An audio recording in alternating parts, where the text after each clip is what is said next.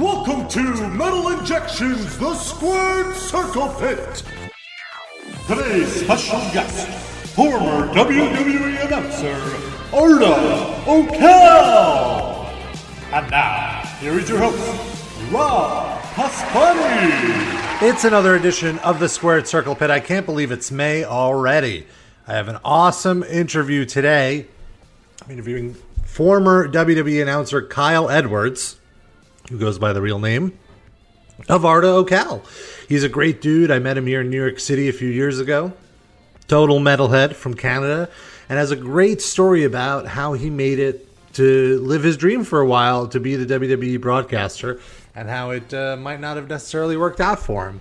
But it's a great story, and a lot of twists and turns, and stories about working backstage and advice he's gotten from legends. And it's a really, really cool interview. And it's pretty long. It's over an hour, so I'm going to keep my talking to a minimum.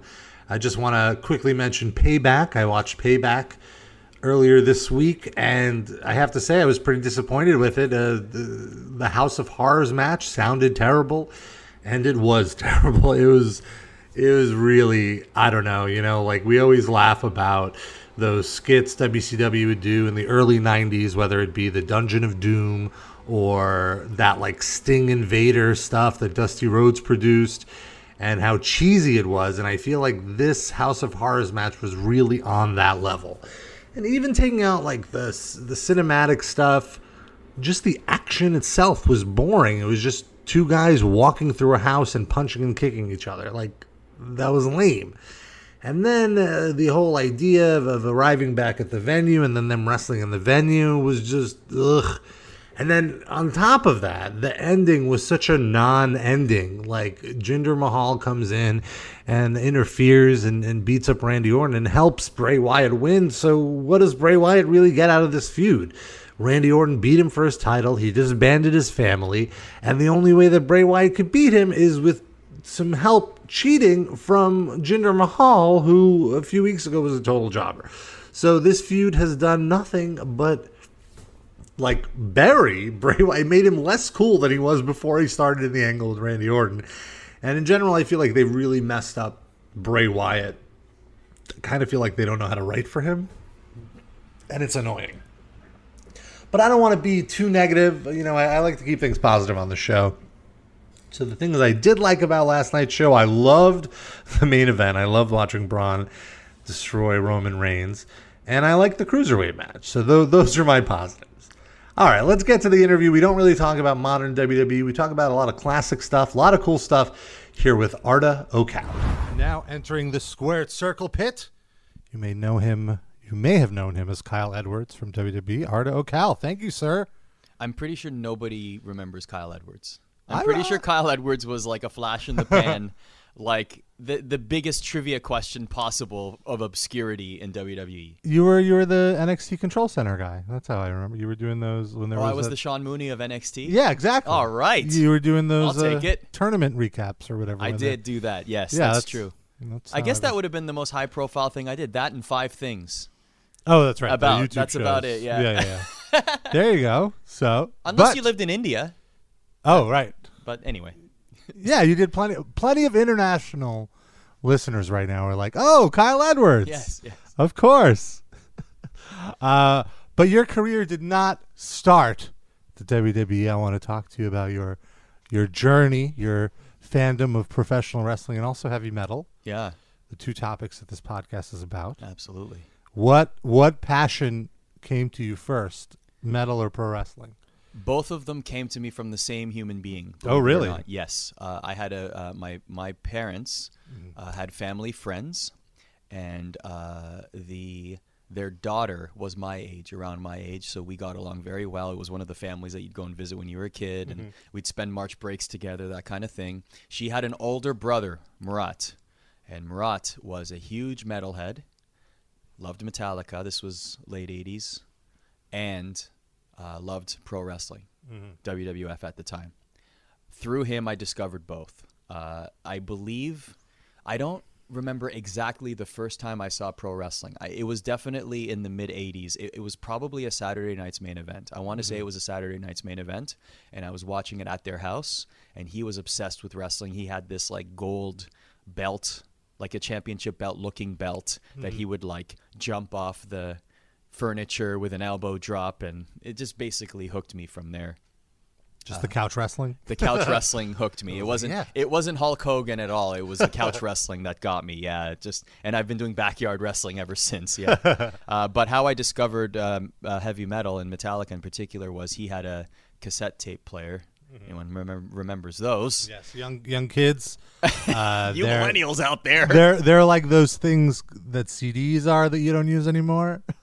That's like how it's many like generations are we away the now? one before the CDs. Yeah. So it was so perfectly cued. Like Ride the Lightning was in his tape deck, and I snuck into his room. He wasn't there that day. I snuck into his room, and I was always curious what he never played Metallica for us, and I didn't know what Metallica was. I just saw his headphones and the cassette tape deck on. The power was on, so I put the headphones on and I literally pressed play, and it was like perfectly in between Fight Fire with Fire and Ride the Lightning, like right at this silent, like Fight Fire with Fire had just ended on the cassette, and there was like a second of silence, and then the opening riff of Ride the Lightning, and I've never been the same since. That was like the first riff I discovered of heavy metal, and I was like, what the heck is this? That's a great first riff. This is amazing, right? This is amazing. Yeah. And then, so then I discovered Metallica. Oh, nice. So you've been into metal for a while since you were a kid, then I'm guessing. Yes. The fandom grew later. Like high school was probably the peak of my discovering phase of metal. But yeah, I've Metallica my entire life for sure. That's cool. And so when you were watching wrestling, was it always something like, oh, I want to be involved in that? Or it was like, when did you hit that point when you were like, I need to go from being a fan to being like an active participant? I never wanted to be a pro wrestler. Yeah. I never had a dream to be in the ring, taking bumps, getting that crowd reaction. No, that wasn't for me. I always idolized the guys behind the microphone. The people behind the microphone were who I wanted to be. So my heroes growing up were Mean Gene Okerlund and Howard Finkel and Jim Ross and Gorilla Monsoon. You know, the people that were calling the matches or interviewing the wrestlers and being the ring announcer. Those are the people that I looked up to. I always wanted to do that, but I had no idea how that was even done. Right. That seemed like more attainable than like being the wrestler, for you. That seemed more appealing to me. Yeah, more attainable, sure, but it was for me definitely. I was not an athletic kid. I was definitely overweight growing up. So like I anything athletic to me, like I played sports, but anything athletic to me on a professional level, absolutely not. There'd be no way. So I was always gravitating towards the people that were involved in. For this conversation, pro wrestling and sports, like people that were involved in it on the broadcast side. You were just always interested in broadcast. Exactly. Yeah. So, but I never knew.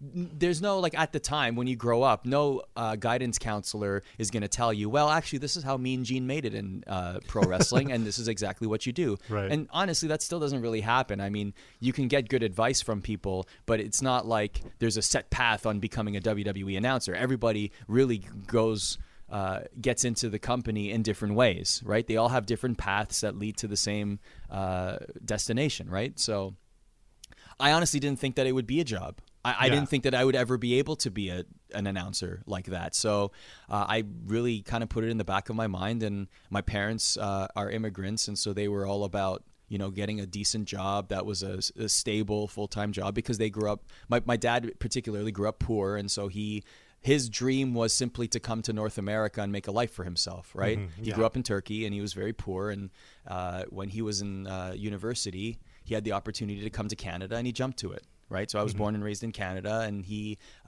for many years, stocked shelves and did everything he could not to be forced to go back to the homeland, right? Because he wanted a better life. And so that afforded me the opportunity to dream and to wish and hope one day to be a WWE broadcaster or a broadcaster in sports, but they always said, no, we want you to be, or please. If your parents had their way, what would you be doing? I'd still be a project manager well, I was working at Dun and Bradstreet at the time. So what I ended up doing was I ended up getting a degree. I got a degree in math and business. So I went to university, got the degree, and then I worked in the corporate world for a while. But what I didn't realize was that entire time when I was in university, nights and weekends I would spend at the local radio station. It was called CKMS 100.3 FM. I still remember that.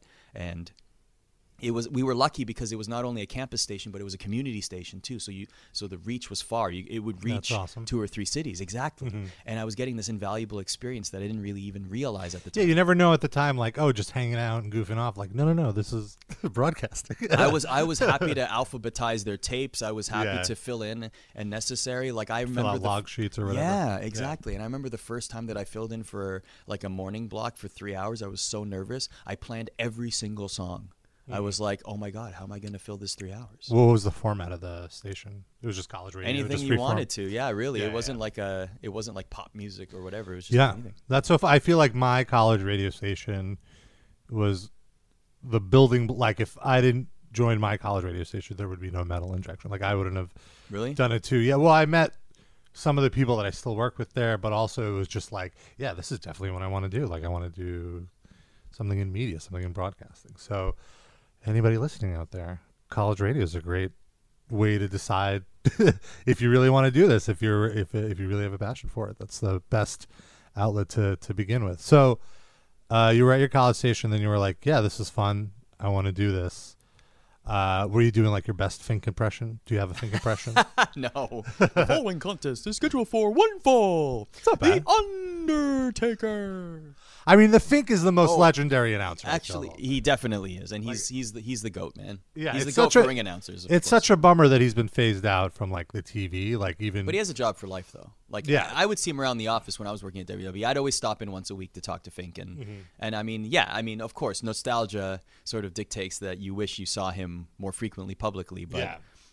But he just has like the most he's iconic. Employee number one, right? Right, like, he was the first employee. He ever. came up with WrestleMania, the name. He came up with the name, so yeah. And one thing that he told me once, I think I did an impression for him, and I said, Bret, the Hitman Hart. You know how you would shorten Hart? And he looked at me, he was like, I don't say the, it's Bret Hitman Hart. I was like, all right. That's true. Nice to be corrected by the Fink. I like it. Yeah.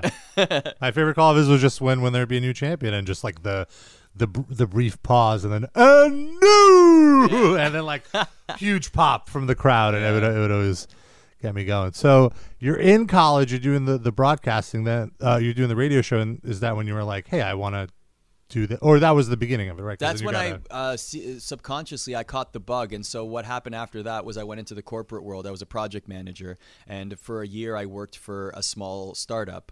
As a implementation specialist, and basically I traveled around a lot, and that was fun. Like I didn't realize that I really enjoyed to travel on a company's dime, so I did that for a while. I went to all around North America. I even went to Panama a couple of times. Like it was fun to travel. Yeah. But what I didn't realize was when I was home off of work, nights and weekends, I would spend it at the local public access television station, and I thought that I wasn't. I didn't drink at the time. I wasn't like going out to bars and that kind of thing. So I was spending all my nights and weekends at this public access channel, Rogers TV. It was in Mississauga, which is a suburb of Toronto. And I basically said, look, I want to be able to volunteer here. Like I really enjoy being around this environment. Still not thinking that it would be a job. I still thought it would be a hobby. Just a hang. Yeah. Exactly, because I didn't think that I was properly trained or I was adequately... Yeah. Or I didn't have the proper tools to do this. You didn't realize that everyone in broadcasting is kind of a fuck I did not know that. Exactly. We're all faking it till we make it, right? Yeah, exactly. So they said, and how old were you? This was early 20s for sure. Okay. So they basically said, okay, we'll let you volunteer, but you have to do something for us. Can you drive? And I said, yeah, I have a license. They said, okay, well, what you're going to have to do for us is drive they had a community cruiser van. So basically it was decked out in Rogers TV, like decals and whatever, and I would drive it to community events, like a local 5K run for charity, and then I would set up a table that it was in the back in the trunk, and there was a wheel that you would spin, and people would get like trinkets and and I see. So like and basically pens. street team, like street Yeah, teaming. exactly. Yeah. I was leading the street team. I did that for a couple of years, and in exchange, they would let me shadow the director and the producer and the on-air talent, and how does graphics work, how does audio work. Like, so I learned strictly by shadowing. Honestly, Yeah. That's how I got my foot in the door, and through that, you earn respect, and people see you around. And then my first break on the air came a few years in for doing that, maybe 2 or 3 years after I started doing that. They had open auditions, and then I auditioned, and that's when they said, okay, well, actually, it seems like you might have something here. We're gonna put you on this program, and then it went from there. So you auditioned. What was the audition for? What? Like, what did you? It was just a general audition. It was like I did like, I don't know, a sports read, and then I also did like a mock interview. Yeah. And then they said, okay, well, we have this show called Swap Shop, which was kind of like a televised eBay. Like, people called in, and it was an auction sort of, or they were listing their stuff for sale, or people would call in with like bicycles and computers or whatever they wanted to sell. And I would ask them questions about the product. Okay, so how many gears is the bike? What color is it? Or how are the tires? What are you selling it for? Is this your correct phone number? And then that was it. It was basically just me and a co-host. Yeah.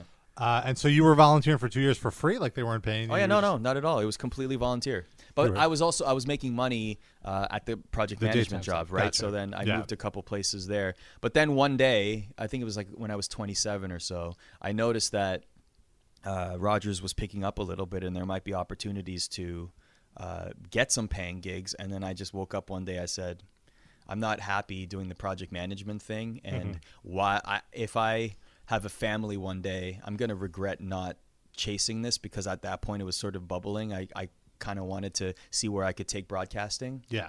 So I quit, and I said, I'm gonna pursue this full time and see where it goes. And then. So you quit cold turkey, like without having anything lined up. You were just like, I'm going to quit and focus on. I kind of felt like something would develop at Rogers, but yeah, it wasn't a guaranteed thing. It wasn't like And then that summer, I left probably in April or May, and then in September that year, I think it was 2008, I landed a daily talk show in Toronto.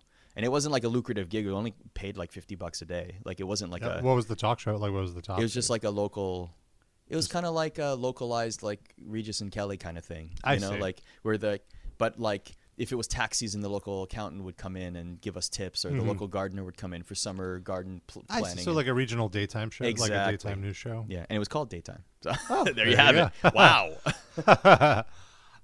And throughout all this, I'm assuming you're still watching wrestling. You're still into it. Who was your guy in the 90s? Who was your... Mr. Perfect, for sure. I was a big Mr. Perfect fan. Loved... I didn't realize it at the time, but he was just like really entertaining to me. I love the gimmick, but even when I got into like the indies and just understood the mechanics of wrestling behind the scenes, then I even grew a bigger appreciation for him, because he sold so well, right? Like he made his opponents look so good, right? And I didn't really realize that that's what I was appreciating at the time. Yeah, and how important that is. You don't like pay attention to that. Yeah, like you appreciate the work rate now. It's like, it's funny, like Hulk Hogan was the one that sucked in so many people, right? Like that introduced people to wrestling. Yeah. But then when you watch it back now, a lot of those matches are interesting for the story perspective, but like if you're watching it for the mechanics of it, like there were some matches in the 80s, like the Bret Hart Tiger Mask matches, Dynamite Kid, like there were all these wrestlers that were amazing and way ahead of their time. Like imagine Dynamite Kid was around today in NXT, you know? Just watching those Dynamite Kid Tiger Mask matches and watching the flying head scissors and seeing how like 30 years ago, you know, the proto Huracan Ranas, right? And just these two guys like killing it, like, and it totally holds up all these years later. Yeah. Like that Bret Hart Owen Hart match from WrestleMania 10. Oh, one of my favorite. You know what? No, my favorite Bret Hart Owen Hart match is the steel cage match that they had at SummerSlam. Yeah. Do you like that one better? That's my favorite steel cage match, because it actually has the psychology of a steel cage match, where like the first thing that Owen Hart does when the bell rings is he runs to the door and he tries to escape. And like, that's the point of the match, is to escape. You don't want to fight. Like, well, in the WWE rules. So I think they were the only two that actually used that, the like reasoning, the psychology or whatever, and use it to their advantage, and it was such a fun match. And not only that, he was the younger brother, and he had a chance to win the championship, and he was going to do it in a sneaky younger brother type Right, way, right, yeah. running out of the cage, like, Yeah. haha, I pulled one over on you, older brother. I'm the champion now. Like, Yeah. that would have been a I really didn't appreciate that match when I was a kid. Like going back to it, Yeah. both of them. The WrestleMania match too is just That one's so good. So It good. was so simple. Yeah. Every move made sense. It meant something.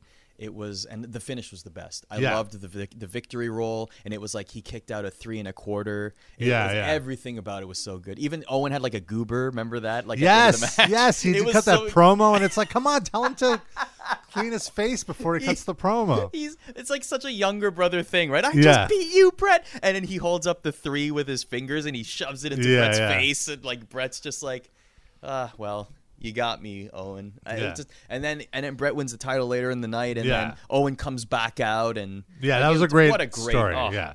brilliant. Awesome story. Yeah, Owen Hart was definitely one of my top guys for sure. I always liked him more than Brett because I was more of a Shawn Michaels fan as a kid. So like Brett Were you? was always his, like the Ken to his Ryu or whatever. Yes, yeah. So I held that against Bret Hart. I feel as a kid, but Shawn Michaels was like my favorite wrestler in the '90s. I had the gloves and the silly shades and everything, and it was a fun time. But you said you got involved in the indies. Was there a big indie scene in Toronto? There was, yeah, like there was a. Well, there was when I got involved. The main trainer in Toronto was a guy called Rob Fuego. He wrestled as El Fuego, and he had Square Circle training in Toronto, and that's where I first started to volunteer. And there was a show. And how old were you here? I was, so this was 2005, 2006, so 24, 25. About. Okay, so like as you're doing the. As I'm doing everything, interning I and whatever? decided to get involved because I loved. I guess. Well, like when the internet exploded in the late '90s, and suddenly you're learning about all these insider terms, and you're learning about the intricacies of pro wrestling, and Vince McMahon goes on Raw and basically admits that it's a work, and like all these things, Yeah. right? And so you're kind of curious. It made me even more curious about pro wrestling, where it might have turned some people off. It made me even more curious about how everything works, right? So. I started volunteering at local shows. There was a promotion called BSE. It stood for Blood, Sweat, and Ears. I didn't make up the name. It was it originally started as a pro wrestling concert mashup, but it just later went to pro wrestling. But we through that indie, we booked a lot of heavy duty people, man. Like Kurt Angle worked with us, Christian worked with us, Christopher Daniels, Bobby Roode. So this was the list mid goes 2000s. on. This is yeah. Yeah. Anybody that was working at TNA at the time didn't have exclusive contracts. We could book them all. Frankie Kazarian, Tracy Brooks, Gail Kim, Christy Hemula. There was a lot of people that we booked that worked with TNA, or if they were in between. Like we worked, we did shows in. So I worked my way through the ranks. I started with setting up chairs and helping set up the ring and stuff like that. Mostly chairs, because the ring is more reserved for the workers themselves. Like that's how they prove themselves. And so I helped set up chairs and hand out flyers and stuff like that. And then worked my way up to helping promote shows. So it's kind of just like you show up, you don't complain, you just do it whatever you're Exactly. told, and eventually they'll trust you enough to give you more responsibility. I think that's how it works everywhere. That's how Yeah. it worked for me at the public access channel. That's how it worked for me at the independent wrestling. Yeah, honestly. I mean it's just good advice. Once they anyone. believe that you care, right? And once Yeah. they believe that you want this bad enough, they're going to find something for you to do. Even if it's a menial task, doesn't matter. That menial task is getting you prepared for what you truly want. Yeah, and also reliability is such a hard thing to come by. Oh, totally. So- Especially among volunteers. Yeah, so once they see that you're not just like there for the ride, or that you're actually like helping out, I'm sure they're much more likely to make you a part of it. So you work your way up, and now you're promoting shows. Like, how long did it take between the two? Probably a couple years. I mean, in 2008, I did some really cool events. Like we brought pro wrestling to the Canadian Arctic, which was like one of the highlights of still one of the highlights of my life. It was fantastic. We went there 4 times in total, but the first time was in January 2008.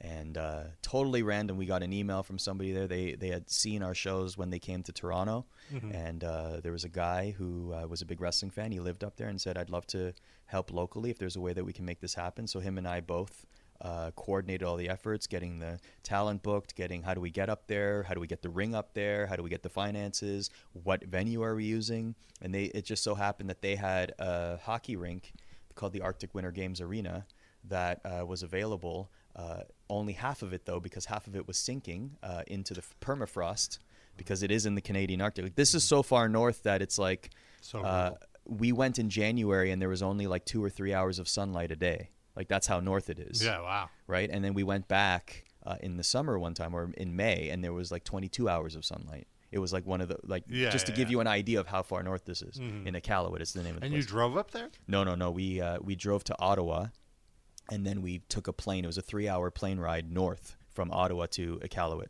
Wow, that's insane. Yeah, it was a place. How many people live around? I think it was like 8 or 9,000 people live in the vicinity of Iqaluit. So it was like it was. And how many people showed up to the show? Oh man, actually the fire marshal only allowed us to have, I think it was 700 people. That was the maximum because of the sinking. Half of the arena was deemed to be a risk, and so we weren't allowed to put any chairs there. There was a tarp, like a roped off area that we weren't allowed to use, and so the maximum was, I think it was like 600 or 700. Both shows sold out. And because they hadn't seen wrestling, I don't think that wrestling had ever been of the there. population. I know, that's insane. I know, that's a lot of people. It was amazing. Who was on that show? Rhino was there, Bobby Roode was there, and we booked a lot of local talent: Tyson Dukes, Brent B. Who else was on that show? There were a lot of great talent on that show. I'm a big. This is a whole separate conversation, but I'm a big supporter and cheerleader for the talent that comes out of Ontario, that at the indie level that are like on the cusp to make it. Yeah, I'm a big cheerleader for a lot of them because I feel like they got a lot of talent. Who are some of the guys, do you think? Tyson Dukes, Brent B for sure. I know Tyson has had some looks WWE-wise. He's been in TNA for a cup of coffee as well. Brent B is somebody I definitely hope people look at. Smash Wrestling is an independent promotion right now. Oh, yeah. Run by a guy by the name of Sebastian Suave, who's also an independent wrestler, but he promotes Smash Wrestling. He operates Smash Wrestling. I would consider it to be like the PWG of Canada, I would say. Yeah. I've written about them. They've had Andy from Every Time I Die come up and wrestle for them. So exactly, yeah. They book very quality talent. Michael Elgin's from Toronto. He's on the cusp. I could see him in NXT anytime soon. He's a huge star in Japan now. Oh, he's big. He's making it. His team with Tanahashi. Yeah, exactly. Great. I mean, there's a ton of talent, and there's a lot of females too. Because Rob Fuego trained a lot of the females. Gail Kim, Tracy Brooks. He had a hand in training them, and so there's a lot of That's great. I feel like Gail Kim is so underrated. Like, totally. If she came in, if she was like 10 years younger or whatever, she would be like the world champion now. Like if she came in today. Yeah, if she came in today. If she broke in today. If she broke in today. Yeah, that's what I was trying to say. She'd be having who's the champion right now? Asuka. Asuka on NXT. Okay, so she'd be oh my god, a feud with Asuka right now. She'd be the next challenger. I didn't realize I wanted that until you just said it. Let's put it out in the universe, folks. Gail Kim versus Asuka. Get Gail Kim for the next takeover. So you're booking these shows. And now you're like, I mean, this is like pretty big experience now booking these shows because indie wrestling aside, you're a show promoter now. You're an event organizer, and so like, how much of your time was this taking, or is this still just like a hobby? It's passion, man. I just cared. You didn't think about it. Even if I was if it were 18-hour days or 18-hour days, like I didn't care. I mean, it was a lot of fun. I enjoyed it, and that was my vacation. Like there wasn't a point where you're like, why am I doing this? No, I always felt that there was a mean to an end. At that point, when I had started to get the taste of being in the wrestling industry, like I always knew I wanted to work at WWE. Like that was always a dream of mine. And from 2006 on, I had started sending them demo tapes. So from 2006, you started having the confidence to say like, oh, I could do this. Like how long were you doing broadcasting at that point? I had started volunteering at the radio station in 2000. Okay. So I had at least a knowledge, not regularly on the air, but at least maybe once a week, either filling in or doing some sort of show. So 6 years into like dreaming, yes. Like you were like, the dreaming was all entire life, but having a foothold in the industry. Right. Yeah, that's kind of what I was implying. Okay, yeah. So in 2006, you're sending them tapes. Yes, awful tapes, may I add. It was, of course. In hindsight, I would never have sent those. It was awful. I was really bad. I mean, I feel like I'm not anymore. I'm just hanging at the time. I feel like that's with anybody. You're going to cringe at your first demos. So I sent them stuff, and the first time I ever heard back from them was 2009. It was like 3 years later. I'd sent them stuff every quarter, probably for 3 or 4 years. And you would make a new tape every quarter, or like I assumed, like at that point I had heard people's journeys and how they reached out to WWE, and so I knew that a lot of the tapes probably weren't even looked at or missed because of the amount of mail that they received. And so for a year I would send the same tape, and then I would change it up if there was any new material that had come about. I'd put stuff from the Independents, I'd put stuff from Rogers TV, I'd put it together in a demo. Oh, so it was a reel of like your work, yes, like stuff you've done at other places. Exactly. I see. It wasn't like a WWE tailored. No, later demo. in the process. So like. So just to give you the journey to WWE is like, so 2009, I have my very first audition, and it was in studio in Stamford. So they fly me in. I'm nervous wreck because, I mean, when you dream of something like. And was this in like Titan Tower or like their broadcasting? No, well, studio? they have a studio across down the way in Stamford still. But you still Titan like Tower. went into like the building, I'm guessing, and like and it's and, just like, wow, like I grew up loving this, and now I'm here. Like this is insane, right? So I do the audition. It's with Joey Styles. So Joey Styles is doing different impressions of people. Like they basically get me to read a couple of on-camera segments, and then I have to interview Joey Styles. And then they're like, okay, Joey, you're going to be Edge. And I'm interviewing Edge. And then I say something, and then he imitates Edge, and it's just hilarity ensues kind of thing. But it was awful. That audition was terrible. And actually, from that audition is where they hired Scott Stanford, and Scott Stanford is still with the company right now. I would sit with him like weekly when I was there. He's a great guy. He's a really good dude. He has a terrific. Yeah, exactly. He's Mr. New York. Mr. New York. Yeah, exactly. Probably a better decision to have hired him at the time, I think. Anyway, I went back, and at that point. In 2009, now I am still doing stuff with Rogers. I moved into sports by that point because I figured in my head at one point, probably around 2008, 2009, I got some good advice from, who was it from? It was either JR or somebody who had done announcing, maybe Mean Gene. They basically told me every decision that you make, if you want to work for WWE, every decision you make for your career moving forward, you need to keep that dream in mind and make sure that it aligns with that dream. So I said, this is great advice, and that's like what does he mean? Like what do you mean? So, for example, if I was presented an opportunity, right, and if I felt like that opportunity would, based on the information I knew about how WWE hires their announcers, if I felt like that opportunity would be counterintuitive to working there. Oh, you wouldn't take it. Yeah, right. So that's why I decided to get into sports, because I knew that sports was seen as something good to be associated with to become a WWE announcer. So I started to do local hockey, like. And Rogers, so like you're saying, like they're a big cable company, right? Yes. They're like one of the biggest. They're like Time Warner, exactly, or Spectrum, whatever. Yeah, in Canada, the media landscape is a little bit different. Imagine AT&T and Verizon owning pretty much every channel in America.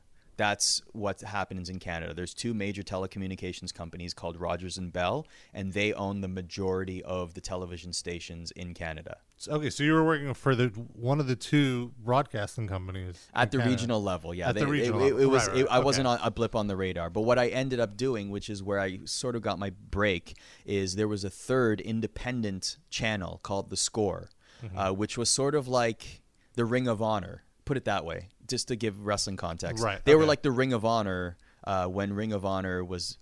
Or like Rogers and Bell are like WWE and WCW, and The Score is like ECW. Yes, that's even better. Yeah. And like the talent reflected that, because there's so many great talent. Like hungry broadcasters. Yeah, but like if you looked at the roster of talent from The Score in 2009 and 2010, a lot of those people are working in big places. Renee is from The Score. Like I worked with her at The Score. There are like heavy hitting talent. I'm familiar with The Score, and I've never even watched any Canadian broadcast just because they had that Off the Record show? That was TSN with Michael Landsberg. Oh, okay. Yeah. Never mind. But you know what? He influenced me a lot because he was the first guy that I ever saw do behind the scenes interviews. I remember he interviewed The Undertaker once, and I thought that was the craziest thing that he was able to get an interview. interviewed This was in Vince, 2002, too. I think. Yeah, he did like- Vince McMahon, he did Shane and Stephanie, and this was when quote unquote shoot interviews didn't really exist. Yeah. He was doing things way ahead of This was his when time. Vince McMahon never granted anybody interviews, let alone and like when you would see Vince McMahon doing an interview, it would be like a fluff piece, like he's promoting wrestling. It would never be a out of character business analysis type of interview. So that's what. So what okay, what so I found out though, what I found out was so one of the few things I still keep in touch with wrestling wise. I listen to the Bruce Pritchard podcast. Okay, yeah, something to wrestle. This is a hot take. To me, the star of that podcast is Conrad Thompson. Thompson is the star great, of that podcast. Yeah, I haven't listened to too much of the something. We I would follow Conrad and his podcast. I listen to the Tony Schiavone one periodically because of Conrad and his preparation. Well, he is terrific at preparation. I listened to the Ric Flair show, which is how he got his. Oh yeah, was that good? Break. I never listened to that one. It was awesome because of Conrad. Because of Conrad? Like it was essentially Conrad's show, and Ric Flair was like the featured guest every week. So he would like Ric Flair's not going to be preparing for a podcast, So there would be a topic, and Conrad like goes through like, the timeline points moment by moment, and then Ric Flair would like give his take. I give props to him because I know how much effort it takes to put that preparation together, because I did the same thing with Jimmy Corderas, right? Later in my career, 2009, 2010, we were watching every WrestleMania and doing WrestleMania podcasts, and I had to prepare, much like Conrad is preparing on a weekly basis with Bruce and with Tony. That's double the preparation now. Yeah. To have to put all that together, people think that it only takes like 20 minutes, half an hour. Absolutely not. No. Like this is hours of preparation. Yeah. So that's why I give a lot of credit to Conrad on this podcast about heavy metal. I don't know if Conrad's a heavy metal fan, but we'll just put him over on this podcast anyway. Probably like some hard rock. Why not? But anyway, back to me. To go back. yeah. Back to me now. So you were saying that you were talking about the score, how you we were talking about the score, right? Yeah. I'm now confused with the score at TSN. Yeah. No, that's fine. I did hear that through that. The reason I brought up the podcast was because Conrad and Bruce did talk about the fact that Michael Landsberg was at one point being considered to become a WWE announcer. Oh, so interesting. it just popped into my head. Yeah. That maybe that could have been one reason why those guests came on the show. I see. It was almost like an audition, so to speak. Whether it was before or after, I'm not sure about the timeline, but that it could absolutely line up. It makes sense. Landsberg's a gem. Like he is a legend in Canadian broadcasting. Yeah, I believe it. So, the score is where I really got my first break. So when I got there, it was May of 2009, and I was an intern, volunteer for a few months, and then they had a Sirius radio station, and they also had a television station. They sold off the television station eventually, but they had a Sirius radio station and a television station. And I pitched being at the right place at the right time, right? Like that's what.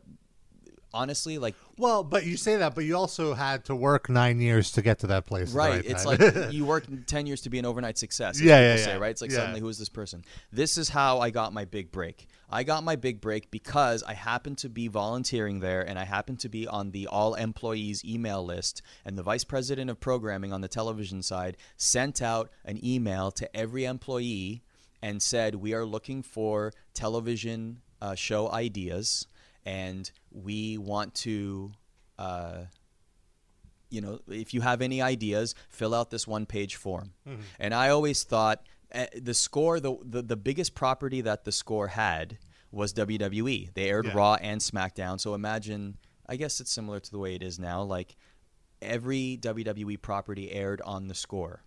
The one channel for WWE in Canada was the score. And so I filled out the one-page form saying, why don't we have a post-game show for WWE?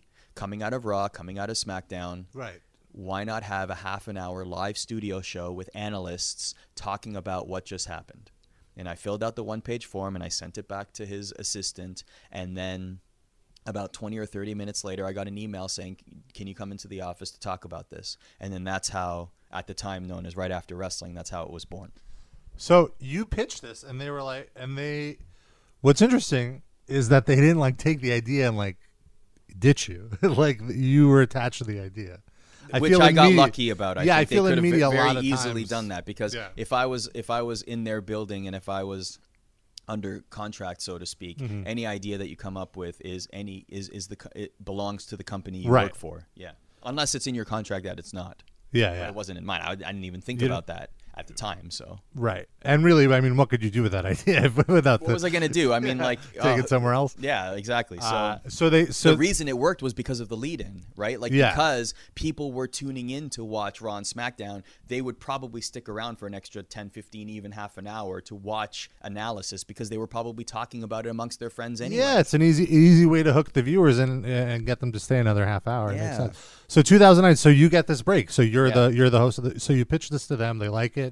And then you go on the air with the show right after wrestling? Yeah, so the first episode I was, it was a primitive form of Twitter, basically. It was like people were sending in text messages for 25 cents. So I was reading the text messages and responding to them. There was like a sidebar on the air. So I was doing that. And then the second episode, I had a laptop on me for about 6 months. So I was the update analysis guy, and then eventually worked my way up to being one of the analysts on the show. And then when Renee left for WWE in 2012, I want to say, I took over as a host. Yeah. Okay. Yeah. So that worked out swimmingly for you. That ended up being it was very good. Yeah. It was that was my big break. Yeah. Right? In terms of and this is the thing. When I did that, I thought by use wrestling parlance to get over with the audience, the wrestling audience in Canada, I felt like that would help me eventually be able to impress WWE themselves. Right. Going back to that initial advice that you had about going forward. So then you're doing this, and would this be like your first full-time job in broadcasting? Yes. Yeah, it would be my first full-time job. The last year or the last 2 years I was there was a full-time position. So you're volunteering. It took you 9 years of volunteering to get a broadcasting gig. Yes.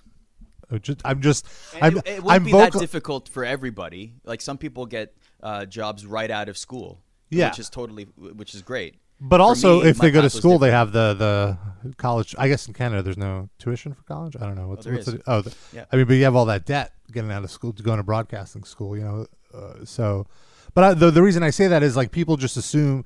I feel like people have this entitled view of media where like, oh, I want to do this. Get me to do this, and it's like no one's going to give you the opportunity. You have to prove yourself over and over again, and in your case, for 9 years, until someone gives you that opportunity. Well, if you want to have a conversation about that, how difficult is it today? What has the increase been in journalism / broadcasting graduates at the post-secondary education level, and what is the percentage of jobs available? What has been the shrink? In percentage of jobs available in the broadcasting industry. If you look at like Canada's a great example. Anytime I read a major news story about broadcasting, Rogers, Bell, whatever it is, slashing hundreds of jobs. The television industry is shrinking. Yeah. But the amount of graduates coming out of school, I don't know this for sure, but I'm assuming that it's either the same or more. I guess the other side of that though is that with the internet now, you kind of don't need to be a journalist. You could just open your own site. Have we caught up though? Like, has the number of jobs in the digital space caught up to the number of jobs lost in the television space? No, definitely. And like, what are the incomes? You know what I mean? Right. You've been doing metal injection for what, 15 years? Almost, yeah, like almost 13 years. How long did it take for you to make it a full time?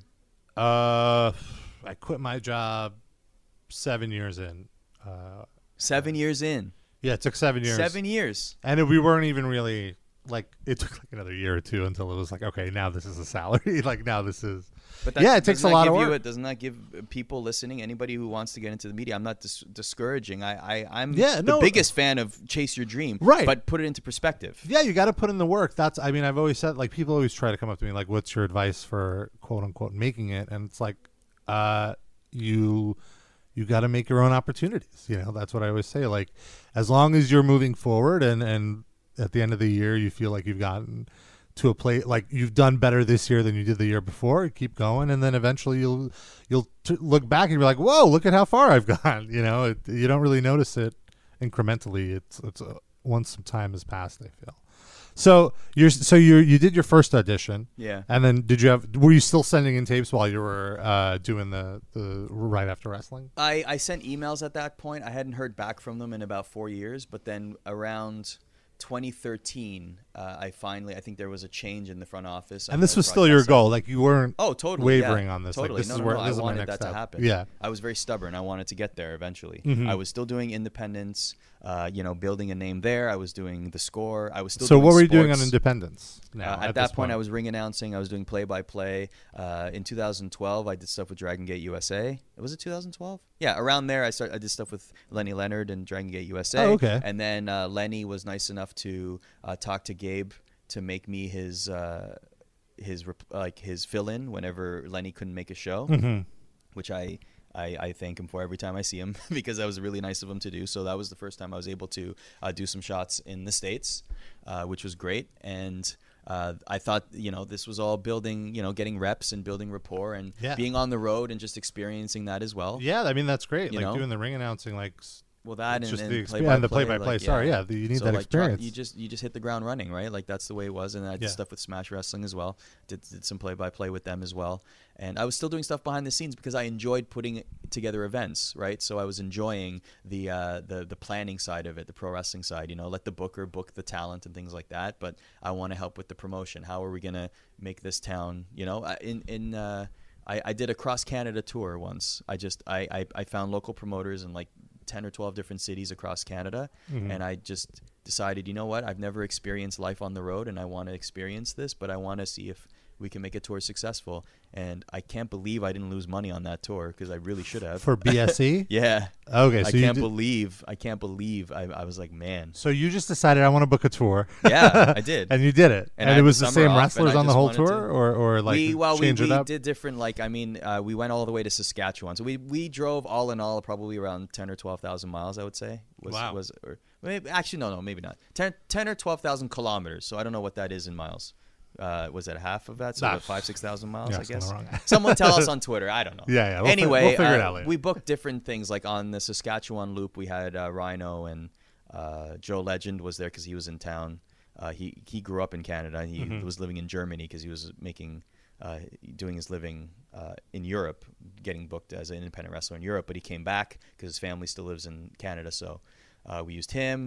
Who else did we have? Tracy Brooks was with us for a little while. But yeah, it was mostly Ontario wrestlers. Yeah. That's awesome. Yeah. So you're doing a lot of stuff right now. Like this is you are a busy guy. And then what was the WWE edition that like broke you through, that got you in? So 2013, I went to audition again. That one I felt really confident. I felt that I did really well. Now you're like much more experienced. Yeah. You've already done the play, like you already know what the audition's going to be. You're not as nervous. Yes. Yeah, I really felt like that was a good turning point. And then I didn't get the job. A little demoralized about it. But then was it the same type of audition? You just kind of do the same interviewing. I don't know if it was Joey Styles or someone else pretending to be another guy. Basically, yeah. But I was calling matches and stuff too. Like I thought I did really well and I didn't get the job. So I was down in the dumps about it. But then a few days later, I got a call from someone at WWE who shall remain nameless. But basically talked to me for like 45 minutes and said, look, here's how it's going to happen for you. And then just basically laid it down for me. And, like here's what to tweak, here's what to change, here's what to do. So just like constructive criticism of like exactly. Here's how to improve. What they didn't like about it. Here's why, that kind of stuff. So I made all those changes, and that was like it was like the come to Jesus meeting, like very, very. That was a pivotal moment for me to understand what I needed to do, and then I had to make a decision. Was I willing to sacrifice and do what needed to be done in order to make it? And the answer was yes for me, and I did. So then how did you find out you got the gig? Did that same So what ended up happening was I had 2 more auditions after that, and then I was sitting at an airport at this point it's 2014. I'm sitting at an airport on my birthday, flying home, and I decided to just send a text message just to follow up, just be like, hey, You know, at that point I was working with the Weather Network, which is like the Weather Channel in Canada, and it was a good gig. It was a full-time gig. I was living in Vancouver, great city, you know, and enjoyed it very much. This is in addition to the post show, or you stopped doing that? At this point? This was after the Score. So Okay. after I left the Score. So eventually you left the Score. Why did you leave the Score? I left the Score. I got laid off because of Rogers had bought the Score, and so they were laying off hundreds of people. I see, just the corporate changeover. Yeah. So when I was working at the Weather Network, I basically, it was a comfortable job. Like I could have done that for many years and had a great life. And then, I don't know, I just, you know, at That's that not point, what you wanted to do. Yeah. I mean, I definitely still had that hunger. So I just sent a text message sitting at the airport on my birthday. And then 10 minutes later, I get a phone call. Literally, I got a phone call basically saying, all right, we're going to go move forward with this process. Just and all I was like, sent a text whoa! message? I guess the stars must have aligned. I mean, I had auditioned a couple months earlier, or maybe a month earlier. Oh, so it was like a follow up, like, hey, yeah, I was following up and seeing if they were interested, and I then see. Finally the stars aligned for me, and then that was like the greatest birthday gift ever. The best call you've ever gotten, right? Definitely, in that moment, and then so. But even then, like the skeptical part in me, because I'd heard so many stories about people receiving these calls and not happening. So I was like cautiously optimistic. Like, is this actually going to happen? I was Canadian, so am I going to be able to get a visa? Like all these things were swirling in my head. And luckily, everything worked out. And then I started there in September or late August. Yeah. And so you like moved to Stamford, right? You like relocated, and then did that happen before you started? Or what was that? As soon as everything on the legal side, like as soon as all the visas were set up and everything, then I moved in. I moved. They were nice enough to give me a month to find a place. Like basically, you know, we'll put you in a hotel for a period of time, which was about like a month, and I started looking for a place to rent.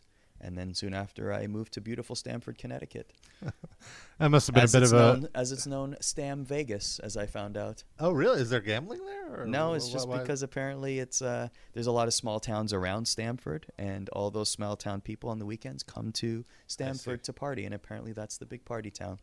I was not aware of this, but Stam Vegas it is. All right. Yeah. So what was it like to finally get there? And like what were your first days there? Like, do you have any early memeries of your first days? Yeah, like, I can't believe I'm here. Yeah, that's exactly what it was. I was overjoyed. I was really happy. It was surreal in a way to be there and just to say it not only the fact that it was like WWE itself. I think it was the culmination of chasing a dream, you know, like if you've ever had a dream become a reality, the moment that happens or the moment it sinks in that it's actually happening is just, it's such a peaceful moment, you know, like it's like, I cannot believe this actually happened. And I worked so hard at it and put so much effort into it and sacrificed so much. And, you know, like, and it just made it in that moment, it made it all worth it, you know?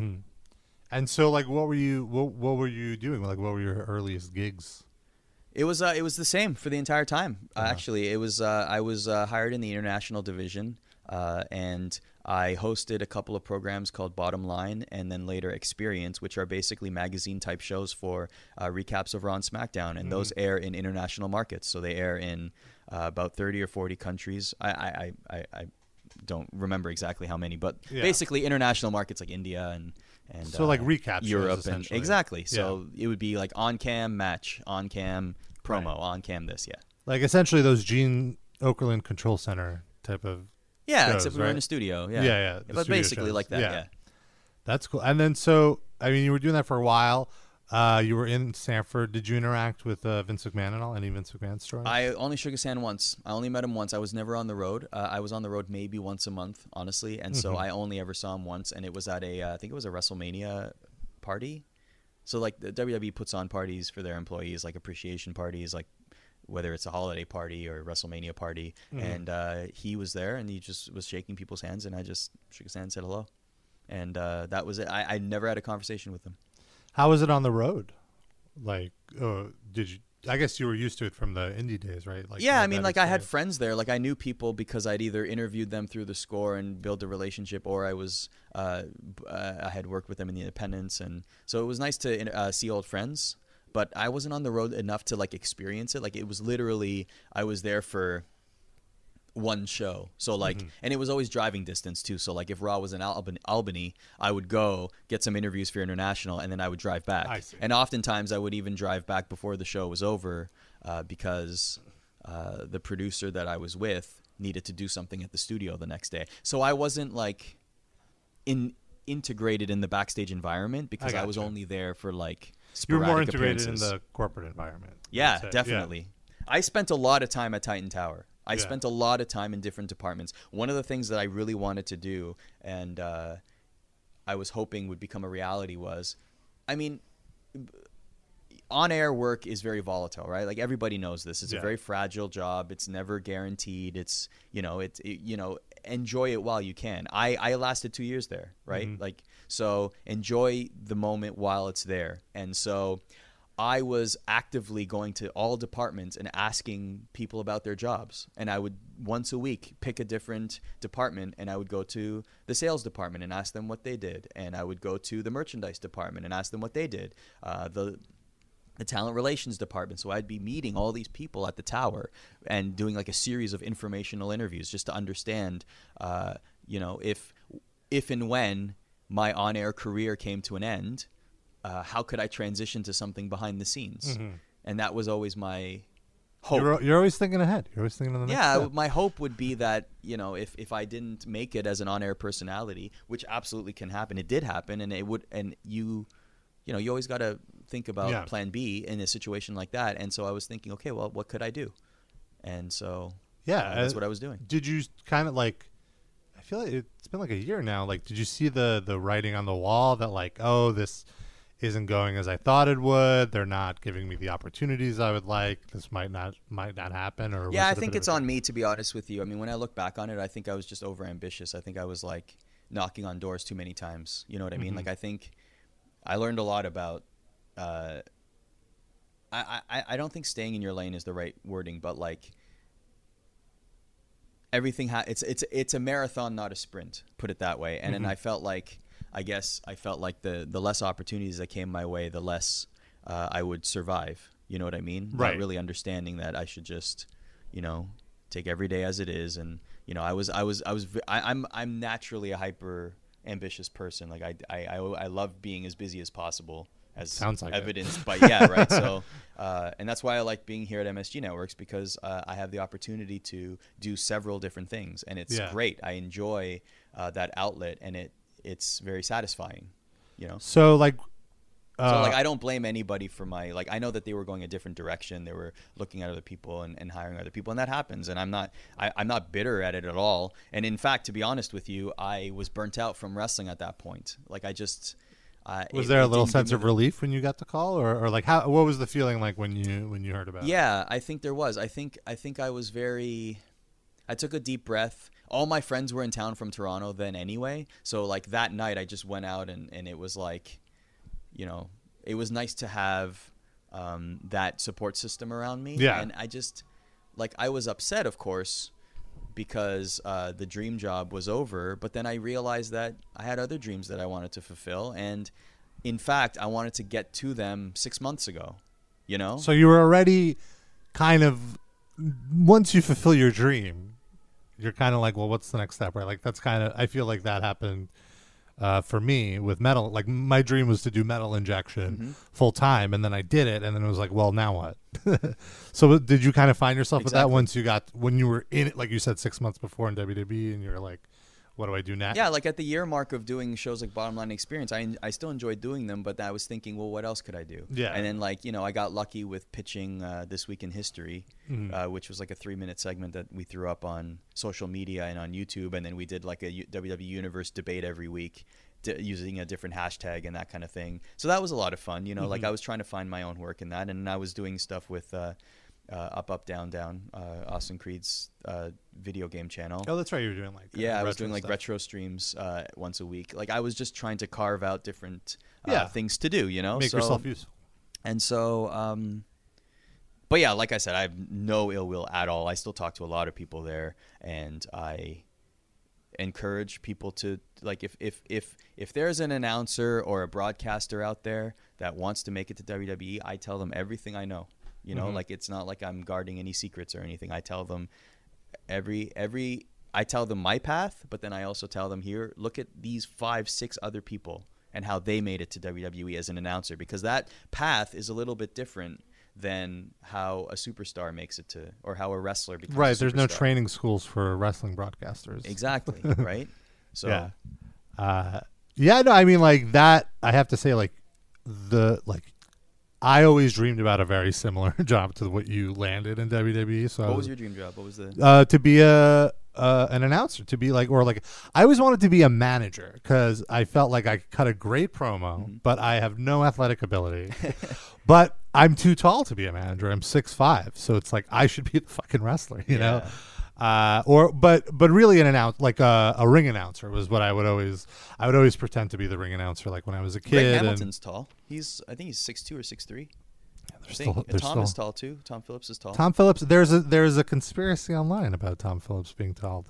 That he spreads his legs when he cuts promos, when he's interviewing the wrestlers to make them look I taller. can't confirm or deny that one. I can't confirm or deny that I did that either.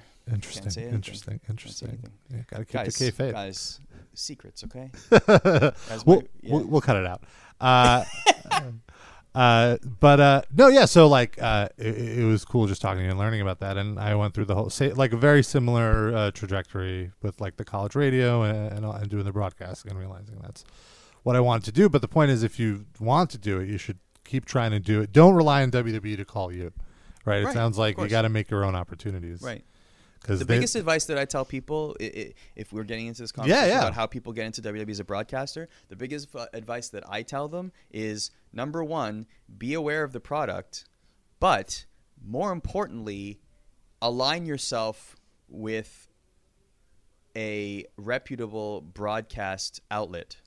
Yeah. So go work for the CBS affiliate in a city in America. Go work for ESPN. Go work for the Weather Channel. Go work for Greg Hamilton and I think Mike Rome came from American Idol Live, right? Yeah. Tom went to Penn State for broadcasting, and he was doing Division II games or something like that before he came to WWE. Like, the people that are being hired as broadcasters today have a sports or on-air connection. I think one of the broadcasters that got hired in the last 2 or 3 years was the in-game host for the Florida Panthers, right? Like, these are all jobs that aren't necessarily in wrestling, right? So what I'm trying to say is that's going to get you far. To be able to work at these kind of outlets is invaluable in trying to gain WWE's attention as a broadcaster. Right. You need to prove that, like, somebody else thought you had value as a broadcaster before. Someone's calling us in the office right now. Should we answer it? I don't know that number. Let's divert it. There, we diverted it. Perfect. To human resources. So sorry, guys. We're gonna leave it in too. So yeah, you rebounded swimmingly. You work at the MSG network now. I mean, so when I got let go, I just started dating my current girlfriend, Jen, and she is a teacher. It lined up perfectly, actually, because a couple months later, she had the whole summer off. So we just had, like, the summer of fun. And it was, like, the perfect way to detox and just, like, hit the reset button on life. So we went on trips. We just did a lot of fun stuff. It was a blast. It was great. And it was... I didn't realize how much I needed it, too, just to hit the reset button on life, like I said. And then... I switched agents, and my current agent, who's a great guy, Mike, he got me in the door with MSG. I had one meeting, and then all of a sudden I was hosting their MSG hockey show. And I had always grew up a hockey fan. It was my favorite sport growing up. Yeah, exactly. Another passion. And I'm very happy that I'm able to explore that because it's a ton of fun. And you're also a podcaster now. You've entered the podcasting game. Yes. It's fun, man. Podcasting is great. Yeah. Do you find this too? Tell me what you think. I find that when I say that I'm doing a podcast and booking people as guests, they're much more receptive than when I was doing a podcast with Jimmy Corderas like 6 years ago. I feel like people have really come around to podcasts to the point where they, like, even like PR people now are like, oh yeah, cool, you do a podcast? Yeah, let's bring you on some guests. Yeah. Like, it's like a totally viable platform where people want to promote their stuff. Yeah, I feel like just like you said a few years ago, people didn't know what podcasts were. It seemed like very low rent, but now that like there's news about podcasts getting hundreds of thousands of downloads and all that, and it's the new radio. I think people realize the value of it. Yeah, and so- I agree. It's much easier now to book guests. The other podcasts I do. We've been doing it for 7 years. Much harder at first just to get people to call in. Like, what? We released right after wrestling, then soon became Aftermath, the podcast around the same time that Colt Cabana started his podcast, right? Like we were like 6 months apart, and like back in those days, it wasn't like it was. And tough. I guess with wrestlers, nobody wants to. At that time, people were less likely to break the kayfabe. Maybe. I don't know about that. Harley Race was. I'll tell you that. Oh man, he was the toughest interview we did at that time. He just like it was. I had like 10 questions prepared. I'm asking him questions, and he's just like totally blowing off every question. He's on the phone. I definitely didn't want to do the interview at all. I'm guessing. Did he shake your hand? Did he? No, this was over the phone. Oh, over the phone. Finally, I said, "Well, what can you tell us what your career highlight is?" And he pauses and goes, "Well, I think I have 8 of them." And that was that. All right. Sean Grandy, who's the play-by-play guy for the Celtics, he always jokes about that one with me. He's like, "Yeah, that was a great interview with Harley Race, man. Great job." Like even years later, I'm like, "Yeah, thanks, Sean. Appreciate that." Well, you have a great story out of it. Yeah, exactly. Being a Canadian, I'm sure you've had run-ins with the Hearts. Do you have any stories about the Hearts? Yeah, I remember the first time I ever got to go to the WrestleMania after party. Bret Hart brought in myself and Scott D'Amore. Scotty D is one of the best. He's great. He runs Windsor. He has Can-Am Wrestling School. A lot of great people came out of there as well. And I think he's working with Impact again now. Is he? Awesome. Yeah. As he should. He's one of the best. So we went up there, and before I could get into the party, there's Bruce Hart and I think maybe Ross. And man, if you get caught with one Hart, let alone 2, that is at minimum a 45-minute conversation. Oh boy! So I'm at the door, and I'm like, I get to go. Like, not that this was what WrestleMania in. I want to say Phoenix. That was what WrestleMania was that? 26. Is that 26? Okay, so 26 in Phoenix, and I'd never been to a WrestleMania party before, so it was still like a mysterious thing to me. I didn't know what it was. What happened at a WrestleMania party. So I was like excited to be there. And then that conversation lasted like 45 minutes. And I literally walk in finally when the conversation is over. I think Bruce wanted to come on Aftermath or something. I think that's what he was just like trying to. And then I walk into the party, and then Scott's like, "All right, let's go." Man. I'm like, I didn't even get like a free drink or a free food or anything. Nothing. Walk right back out. Bruce. I've had some fun conversations with Bruce, though. He's the Hearts, all of them. I mean, they've led quite a life. I know. No kidding. No kidding. Do you still watch wrestling? Do you follow? I don't. Honestly. You're done with it? I'm invested in the success of people that I really like in the wrestling business. Like, I'm really happy for the Bollywood Boys. I'm super happy that they're there in NXT. I can totally see them on Raw and SmackDown, and they're gonna. I really hope they blow up the scene in India. I really hope they become the faces of WWE in India because they have a lot of great things going for them. Aside from being great workers and having a great gimmick, they speak. I think they speak Punjabi. And in fact, Harv was a Bollywood actor, so like he is ingrained in that environment, and so I feel like that's a huge positive for them. They earn their they wrestled for years and years and years around, right? So I'm super happy for them. And anytime I hear like any of my friends from the indie days getting a tryout or getting a look finally, I'm extremely happy for them. I know that I think Aaliyah is there. Yeah, she's on NXT. When I was in NXT, yeah, she's a Rob Fuego trainee, and I'm really happy for her success. And yeah, that's basically my interest level. I tried to watch the Royal Rumble match, not the whole pay-per-view, but the Royal Rumble match, and I was just like, I was happy that Graves was on commentary. That was my takeaway from that. I was like, oh, that's great. Finally, Graves got onto Raw. Were you like too close to it? Like is it too like why don't you want, or you just don't care? Like I guess did you stop watching while you were there? Like yeah, I didn't watch before I left WWE or got let go. I guess seeing the writing on the wall, I didn't even watch WrestleMania that weekend. They didn't send me to WrestleMania, so I hosted an international film festival in the city. And I was like, this is what I'm going to do this weekend. You know, if I'm not working, then why would I, you know? So Yeah. I wasn't like going to live tweet WrestleMania or anything anyway. So I went, hosted a film festival, and that was fine.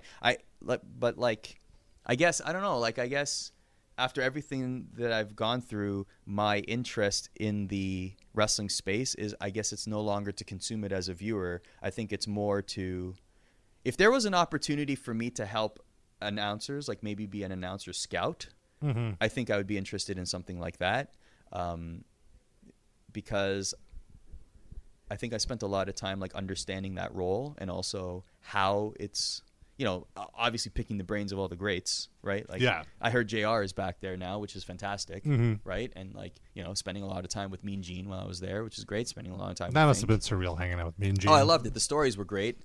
Kettle Ones were great too. But no, just like picking his brain is great. I mean, like, he's got 40, 50 years of amazing stories, but not only that, but just understanding of the business, right? So Also, just the most talented interviewer. I feel like watching, especially watching old Nitros sometimes. Like, he was carrying the interview. The person he was talking to did not know what the hell they were talking about, and he would have to like hold their hand and be like, "Well, what you're saying is you're going to beat this guy at the Spring Stampede or whatever." Man. Yeah, that's right. exactly, and he was Yeah. he knew what to get over exactly. Yeah, so. yeah. Oh yeah.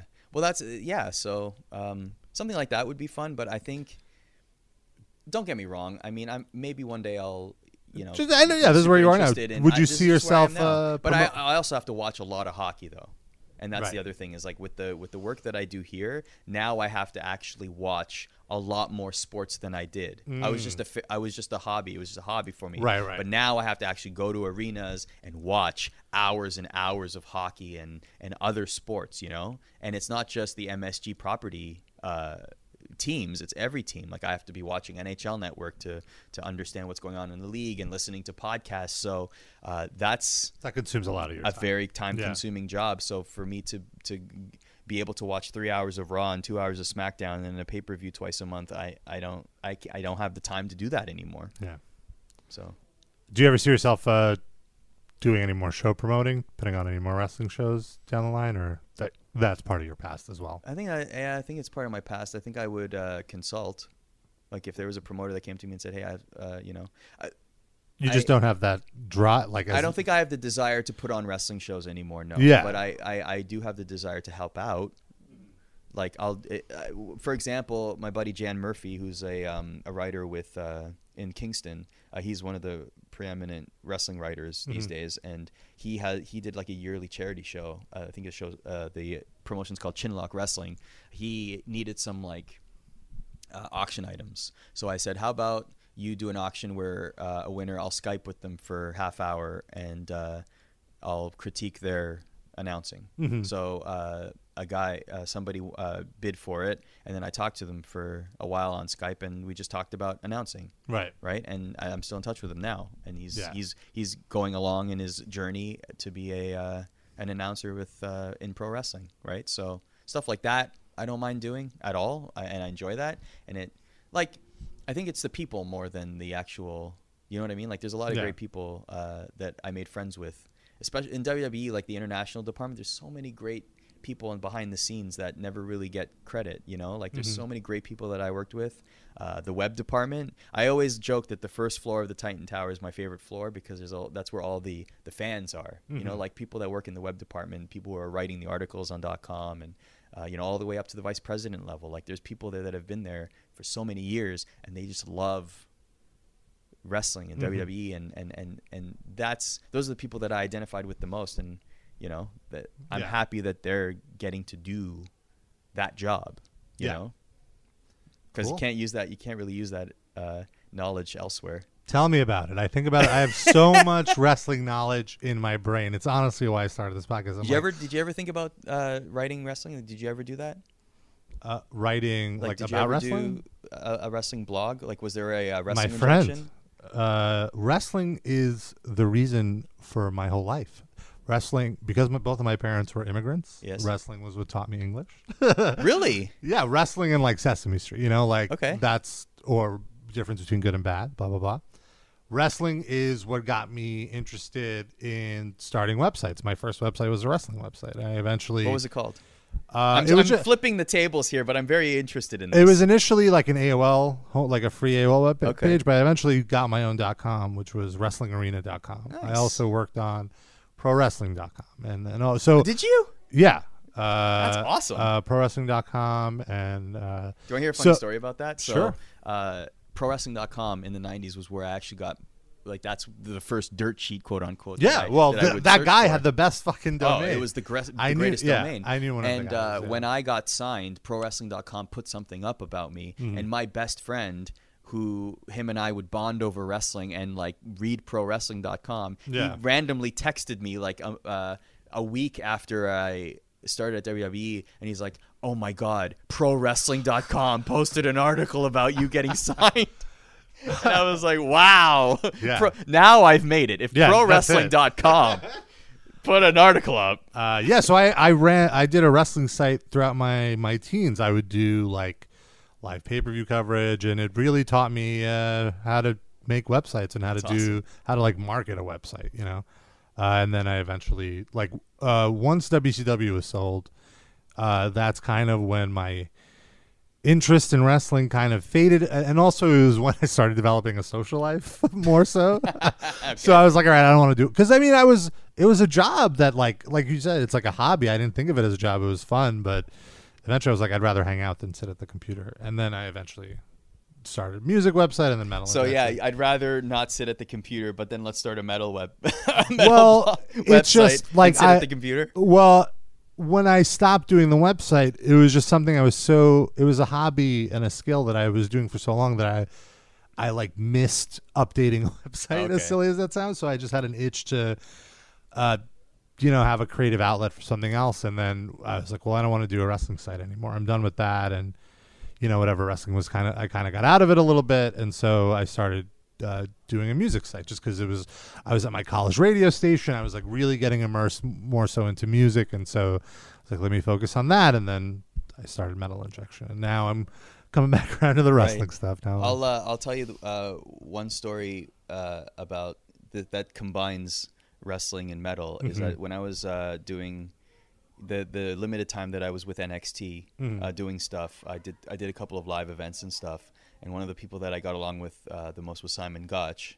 And Simon Gotch came up to me. He's a very random dude. Like he'll just start random conversations. Yeah. And so he came up to me and he's like, "Hey, you ever hear of baby metal?" And I'm like, "No." And he's like, "You got to watch this." And he pulled up baby metal on his phone, and he's like, "This is the greatest band ever." And we watched the I Want Chocolate video? Yeah, Give Me Chocolate. Give Me Chocolate. And so that was played at a random NXT live event. And then it became like a theme. Florida. Yeah, it was like a theme. They were like one of the theme songs of one of the takeovers. Give Me Chocolate was? Or just another song? I think it might have been Give Me Chocolate. Oh, that's great. It was just for the Nakamura match, like whoever Nakamura was facing. Oh man, that was the song. It was pretty great. All right, well, I think we got it all in. All right. I think that was great. Thanks for I the enjoyed interview, it. man. I'm very happy with that. It. How could people keep up with you? What are your socials? You mentioned the podcast. It's called The A-Pod, and it drops every Wednesday on iTunes and MSGNetworks.com. I also write a blog. It happens every Monday. And on Twitter, it's Arda Ocal TV. There you go. Yeah. And send me metal links, guys. Like, send me what bands I should be into. On your A-Pod, you interviewed the guy who does the WWE Creative Twitter. Yes, some of the past guests. The first guest was he is a lawyer for the Florida Panthers. His name is Rob Karpelis, and he moonlights as the curator / owner of the WWE Creative _ish account. Curator? You mean people send him to? He doesn't. Well, I guess curator is the wrong word. He's the writer. The operator. Yeah, the writer. I think this is my humble opinion, he is the most on point for his audience. His tweets are home runs. Agreed. He used to work in creative, so we talk about that. We talk about him being a creative writer and then going on to starting, why he wanted to become a lawyer with a sports team. And he grew up in Florida, so like there's all those connections too. And the last guest, well, actually, not sure when this drops, but the fourth guest was the guitarist from Stray from the Path, Tom Williams. Oh, nice. Who is a huge Rangers fan, enormous Rangers fan, to the point that he has a Rangers tattoo on his leg, which I thought was really impressive. It's a Mike Richter tattoo, 1994 Stanley Cup champions, New York Rangers. Now, when you do a metal hockey cast, I want to be a guest on that as well. Okay. I feel like I have to get a little more into hockey to do that, though. My knowledge of hockey is much more minimal than my... I know we're going overtime here, but remember when so like the blog on msgnetworks.com, a lot of it is me just wanting to put over my friends, right? Like like Marvel's a perfect example, right? Like we have mutual friends at Marvel, H&M, Ryan Penagos and Ben Morse. They're big wrestling fans and they happen to work at Marvel, right? So and they're a perfect example, man. Moving up in the ranks, they've been there for like 10 years each or something, and Ryan's a vice president now, a senior vice president. Ben's a high up there too, like, and they deserve it. Like they are mega Marvel, like super knowledgeable, right? And so I literally said, you know what? I just want to do something fun with them. So I was like, what's a good Marvel hockey connection? And then so we found any characters with any loose connection to Marvel, and I made it into a blog. And I remember when I started the blog, I reached out to you. I was like, hey, can we do anything about like a heavy metal hockey connection? Oh, yeah, that's right. And then you were like, I'm not really a big hockey fan. Yeah, I don't. My friends were really big hockey fans in high school, and I remember passively watching hockey games, but I just never got into it. I appreciate the sport. I would play. I'm going to mention that it was on this podcast. At least that's what I can do. That'll be my putting over Rob. There we go. That'll be what that is. So on that note. Well, Arda, thank you so much. I appreciate you taking the time. I feel like anybody looking to get into WWE broadcasting probably got a good idea of what to expect and how it's not just like an easy peasy thing. Definitely not. No. And gotta put the work in. Yeah, thank you for taking the time to do this. Thanks for having me, man. Big thanks to Arda for doing me the favor of coming on my show and talking to me about his pro wrestling career. And I, of course, wish him the best at the MSG Network. He's doing some cool stuff on the hockey show there. So if you're a fan of hockey, definitely keep up with Arda. And if you're a fan of this show, I'd love for you to keep up with us on socials. You can follow me at Rob Injection on all my social media. You can follow the Squared Circle Pit exclusive accounts where I post a ton of fun wrestling stuff throughout the week. Facebook.com/Squared Circle Pit. On Twitter, it's Squared Circle Pit without the E in circle. I always appreciate any feedback. If you like what you hear, if you have a comment on something I said, or if you want to suggest a guest, feel free to email me, robert@metalinjection.net. Be back in a few weeks. I got a really, really fun interview lined up. And the only hint I'm going to give you is if it works out, it's somebody from Japan. And it's not Kenny Omega. See you in a few weeks.